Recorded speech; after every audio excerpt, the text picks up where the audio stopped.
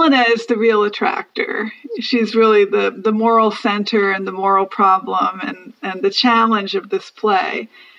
Her actions, desires, intelligence, they really drive the plot. It's very unusual. She's a doctor's daughter, and she's been educated in medicine by her father. She loves the noble son of the household where she has been raised, but she knows that he is way above her station. She pursues him anyway.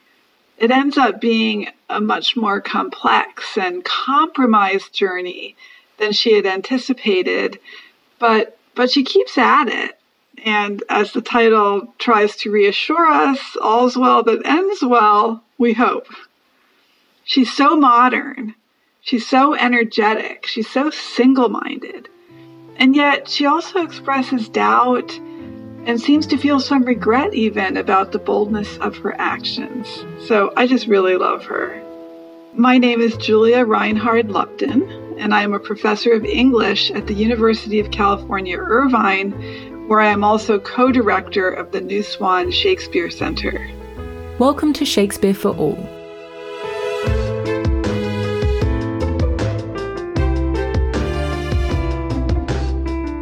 Today we're speaking with Professor Lupton about All's Well That Ends Well.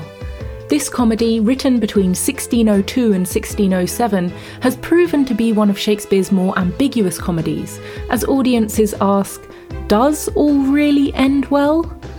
The play tells the story of Helen, a young woman who wishes, as she puts it, to lose her virginity to her own liking. She wants to marry a nobleman named Bertram. She uses her medical skills to cure the king and asks for Bertram as her reward. The king compels Bertram to marry Helena in ceremony, but Bertram flees from his detested wife without consummating the marriage sexually. Helena enlists the help of two other women in recovering her husband through deceptive but effective means. She tells the women, "All's well that ends well, still the finds the crown. Whate'er the course, the end is the renown." This play, so concerned with sickness and recovery, asks what it means to be well and to end well. How do we recover from our mistakes? How do we recover from the worst choices we make? The play shows us characters who need physical and moral healing, but may also show that nobody is completely beyond cure. Losing one's virginity according to one's own liking ends up being part of a much larger social theme, composed of overlapping inequities, freedoms, constraints, and possibilities. And the play's remedies concern more than her own person. Comedy is often about marriage, but notice that the wedding occurs earlier. It occurs in the middle of the play. And it has to be consummated and then validated. The play is about how you make marriage real. What do you have to understand and accept about the other person's deepest faults? What do you have to understand and accept in yourself? So, whereas in most comedies, marriage is an ending, in this play, marriage is a beginning. I think even the title, All's Well That Ends Well, has a hint of the marriage vows in it, right? We say for richer or for poorer, in sickness and in health. Can I stay with you for the long haul? Their journey, our journey, is just beginning. It's comedy, certainly, but it's the human comedy. It's the comedy of trying again until you get it right and learning how to forgive yourself and the other person when you get it wrong. All's Well That Ends Well opens in mourning. The Countess Rousillon has lost her husband.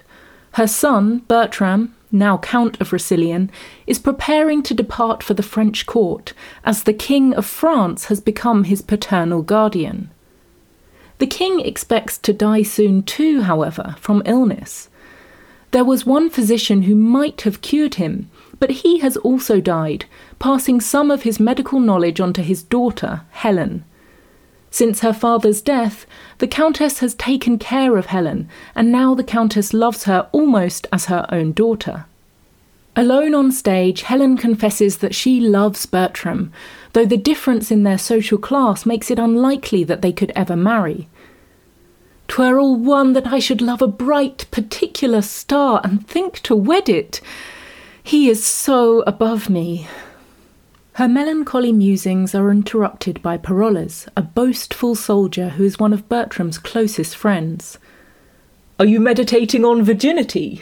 he asks, and they engage in a playful conversation about the merits and drawbacks of virginity. "How might one do, sir, to lose it to her own liking?" Helen asks. She asks him if women can lose their virginity according to their own liking. It's a really extraordinary statement. Usually the emphasis in the Renaissance is on women holding on to their virginity, safeguarding it even at the cost of their own lives. And here we have a woman who is presented as chaste, who is nonetheless quite interested in losing her virginity. Parolles leaves to go with Bertram, and Helen muses to herself again. "Our remedies oft in ourselves do lie, which we ascribe to heaven." Perhaps the fate of birth and class do not determine everything. Perhaps she could remedy her separation from Bertram by finding a way to get to the court, where, she realises, she could put her father's knowledge to good use. The king's disease. My project may deceive me, but my intents are fixed and will not leave me. The king's disease offers her an excuse to go to court, where Bertram is, and also may win Bertram for herself by curing the king. She's not without qualms. She says her project may deceive her, but she can't do anything else. I think we're supposed to admire her, but also be a little bit concerned about the intensity and single-mindedness of this plan. The Countess's steward overhears Helen saying that she loves Bertram. Helen confesses to the Countess that she does love Bertram, but assures her that she would not wish to marry him till I do deserve him. She plans to prove that she deserves Bertram by going to Paris and using her father's medical teachings to cure the king. The Countess, it turns out, would not object to Helen's marrying her son. She sends her to Paris with love and praise for her success. The Countess of Roussillon, she's amazing. She's a widow with real responsibilities and also real feelings. She's definitely one of the most fully and generously depicted older women in Shakespeare. And she's present primarily as a mother-in-law and a stepmother. And these are two roles that often get painted in unpleasant colors in popular culture and in fairy tale. And so we have this very different, very generous portrait of the stepmother as mother-in-law. At court, the other noblemen are setting out for the wars in Italy, but the king won't allow Bertram to go. He fumes that honour will be bought up by all the other men in battle. Parolles, who enjoys posing as a dashing, capable soldier, encourages him to run away in secret. Lefeu, a friend of the Countess's, brings Helen to the king. The king knew Helen's father, but he doesn't believe that even his great medical skill could have cured him of his disease, something called a fistula. A fistula is a tunnel-shaped abscess that can occur especially in the digestive tract, including the anus. Shakespeare doesn't tell us where the king's fistula is located, but there's definitely a sense of sexual malaise and mortal impotence. There's a folkloric element here. Many cultures tell stories about how a young virgin can revive an old man, either by sleeping with him or by being sacrificed to a dragon or monster. Her medical knowledge always seems to include sexual knowledge, and there's no exception here in this central scene of cure. Helen is persistent. She says she is not merely offering him human help, but divine help. "Dear sir, to my endeavours give consent. Of heaven, not me, make an experiment." God can work through her to heal the king. If she fails, she's willing to give her life as the penalty. The king is awestruck. "Methinks in thee some blessed spirit doth speak." He will let Helen try her cure. But first, Helen tells him what reward she will demand if she succeeds, a husband. And Helen does succeed. The courtiers marvel at the miracle of his recovery, and the buoyant king calls in the young lords, including Bertram, and tells Helen to pick whichever one she likes for her husband. Bertram's situation is quite peculiar because he, as a fatherless member of the upper aristocracy, he has become a ward of the king. And this was a very strange legal status in which one higher placed noble person has the right to marry off his wards to the people of his choice. And so even though consent was an essential part of the marriage bond in this period, the ward's ability to choose a spouse was more constrained than anyone else's. And I think part of Bertram's panic and frustration in this play is his lack of control over his own destiny. There's a kind of arrested development in his legal condition, which we see expressed in his juvenile attitude towards war and sex and love. It's kind of baked into this strange legal status that he has. Helen tells the king that she chooses Bertram. "Take her, she's thy wife," bids the king. But Bertram sees Helen as too lowly in her social rank to be his wife. "A poor physician's daughter, my wife. Disdain rather corrupt me ever. I cannot love her, nor will strive to do it." Helen tells the king to let it go, but the king commands, "Obey our will," and Bertram gives in. He and Helen are married, but when the ceremony is over, Bertram says, "I'll to the Tuscan wars and never bed her. Wars is no strife compared to the dark house and the detested wife." The Countess is delighted to hear that Bertram and Helen are married, until she receives a letter from Bertram. "I have wedded her, not bedded her, and sworn to make the knot eternal."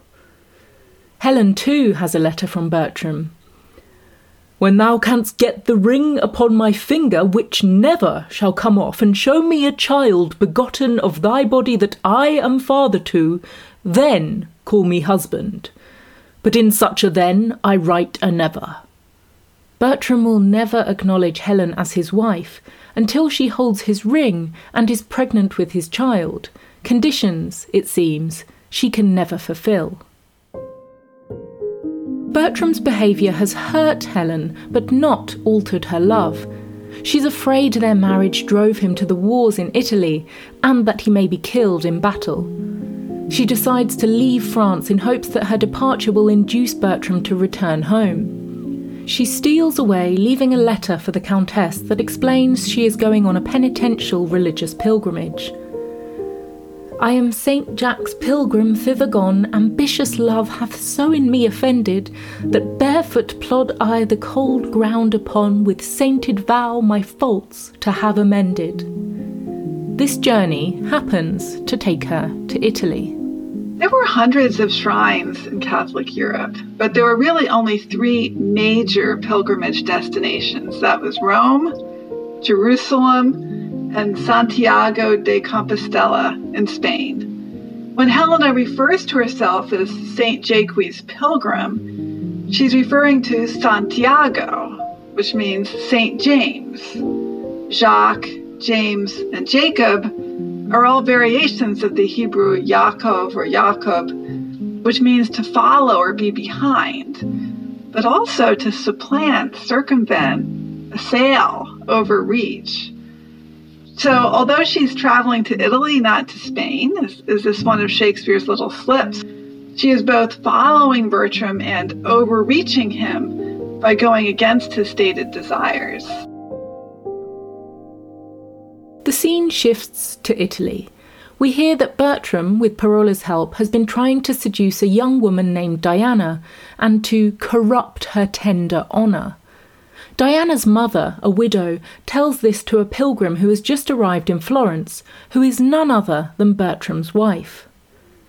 In the French military camp, the officers warn Bertram, as Lafeu once did, that Parolles is not the admirable soldier he pretends to be.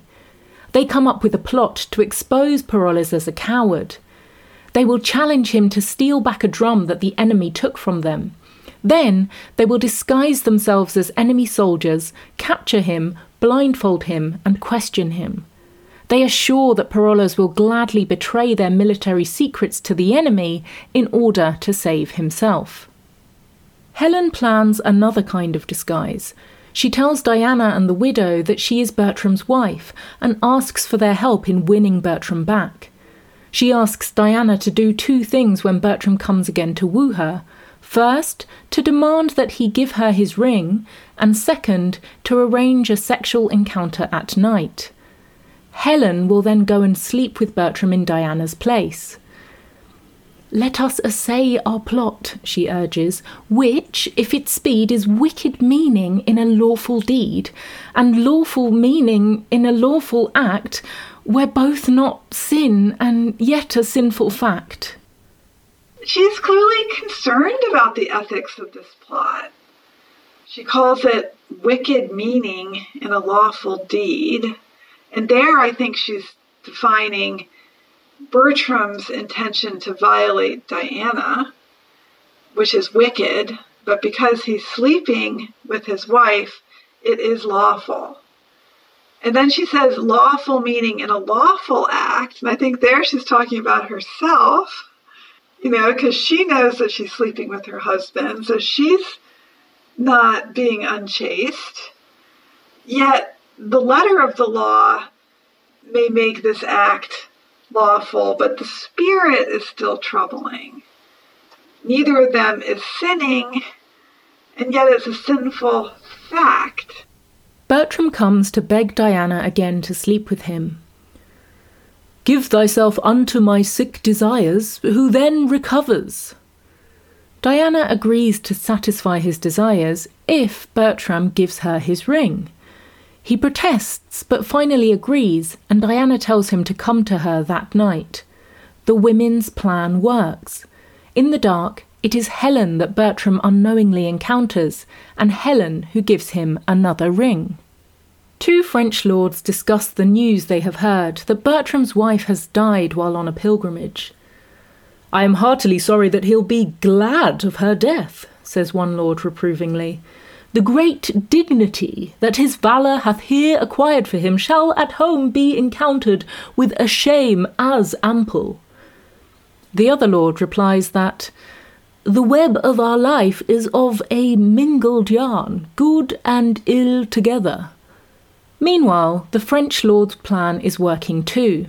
The disguised French lords ambush Parolles as enemy soldiers, and Parolles reacts just as they thought he would. "Oh, let me live, and all the secrets of our camp I'll show." They question the blindfolded Parolles about his comrades. Parolles calls Bertram a foolish idle boy, dangerous and lascivious. Bertram is furious with Parolles, and perhaps with himself for having been deceived by him for so long. They tell Parolles he will be executed for traitorously betraying his side, and he is stricken with fear. Then they remove the blindfold. He sees his companions around him and realises what he has done. The soldiers mock him before they leave him behind alone. "God save you, noble captain." There's definitely, a parallel being drawn here between the dark house of the bed trick and the hoodwinking of Parolles, where a hood is literally put over his head. Parolles is being disciplined, but so is Bertram. And what starts out as funny is really designed by Bertram's companions to reveal to Bertram himself his lack of judgment with respect to Parolles. At first, Parolles is bitter about his humiliation, but he also realises that the lords exposed real faults in himself. Who knows himself a braggart, let him fear this, for it will come to pass that every braggart shall be found an ass. He still hopes to make a life for himself in the world, though. Captain, I'll be no more, but I will eat and drink and sleep as soft as captain shall. Simply the thing I am shall make me live. There's a place and means for every man alive. Parolles returns to the Countess's house and humbly presents himself to Lafeu. Lafeu always knew Parolles was a foolish braggart, but he shows him mercy now. Though you are a fool and a knave, you shall eat. There's a kind of humanity here in which Lafeu allows Parolles a new career, basically as a jester or fool. Parolles is not rejected. He is included in this social world. I think that's important. Bertram and the other soldiers return home to France. So does Helen, who wants the king to assist her in the final stage of her plan for recovering Bertram. Diana and the widow go along to help her, and Helen assures them that all their pains will ultimately be worthwhile. All's well that ends well, still defines the crown. Whate'er the course, the end is the renown. The king comes to the Countess's house, where he and the Countess lament the news that Helen has died. The king wants to arrange a second marriage for Bertram to Lafeu's daughter. A chastened Bertram agrees and hands over a ring as a gift to her. But the king recognises it as the ring that he himself gave to Helen, and that she swore she would never take off except to give it to Bertram in bed. Bertram protests that an Italian woman gave him the ring. Diana now arrives and claims Bertram for her husband. He seduced her, she says, by vowing to marry her when his wife died. Bertram denies this, but then Diana reveals the ring that he gave her. Bertram admits that he gave her his ring and that she gave him the first ring. The king asks where Diana got the ring that he had given to Helen. In response, Diana offers a riddle. He knows himself my bed he hath defiled, and at that time he got his wife with child. Dead though she be, she feels her young one kick. So there's my riddle, one that's dead is quick, and now behold the meaning. Helen enters and is often visibly pregnant in performance. 'Tis but the shadow of a wife you see, the name and not the thing, Helen says. Both, oh, pardon, Bertram cries. Helen reads his letter. This, it says, when from my finger you can get this ring and are by me with child, etc., this is done. Will you be mine now you are doubly one? Bertram responds, If she, my liege, can make me know this clearly, I'll love her dearly, ever, ever dearly. It's strange that this statement is prefaced with a conditional, rather than being an outright declaration of love. But keep in mind that she's still speaking in riddles, and they still have some talking to do. So knowing clearly what actually happened will be a shared task that will involve conversation and also renewed intimacy. He's less equivocal a few lines earlier. Earlier she says, "'Tis but the shadow of a wife you see, the name and not the thing." And his response is brief and powerful. He says, both, oh pardon.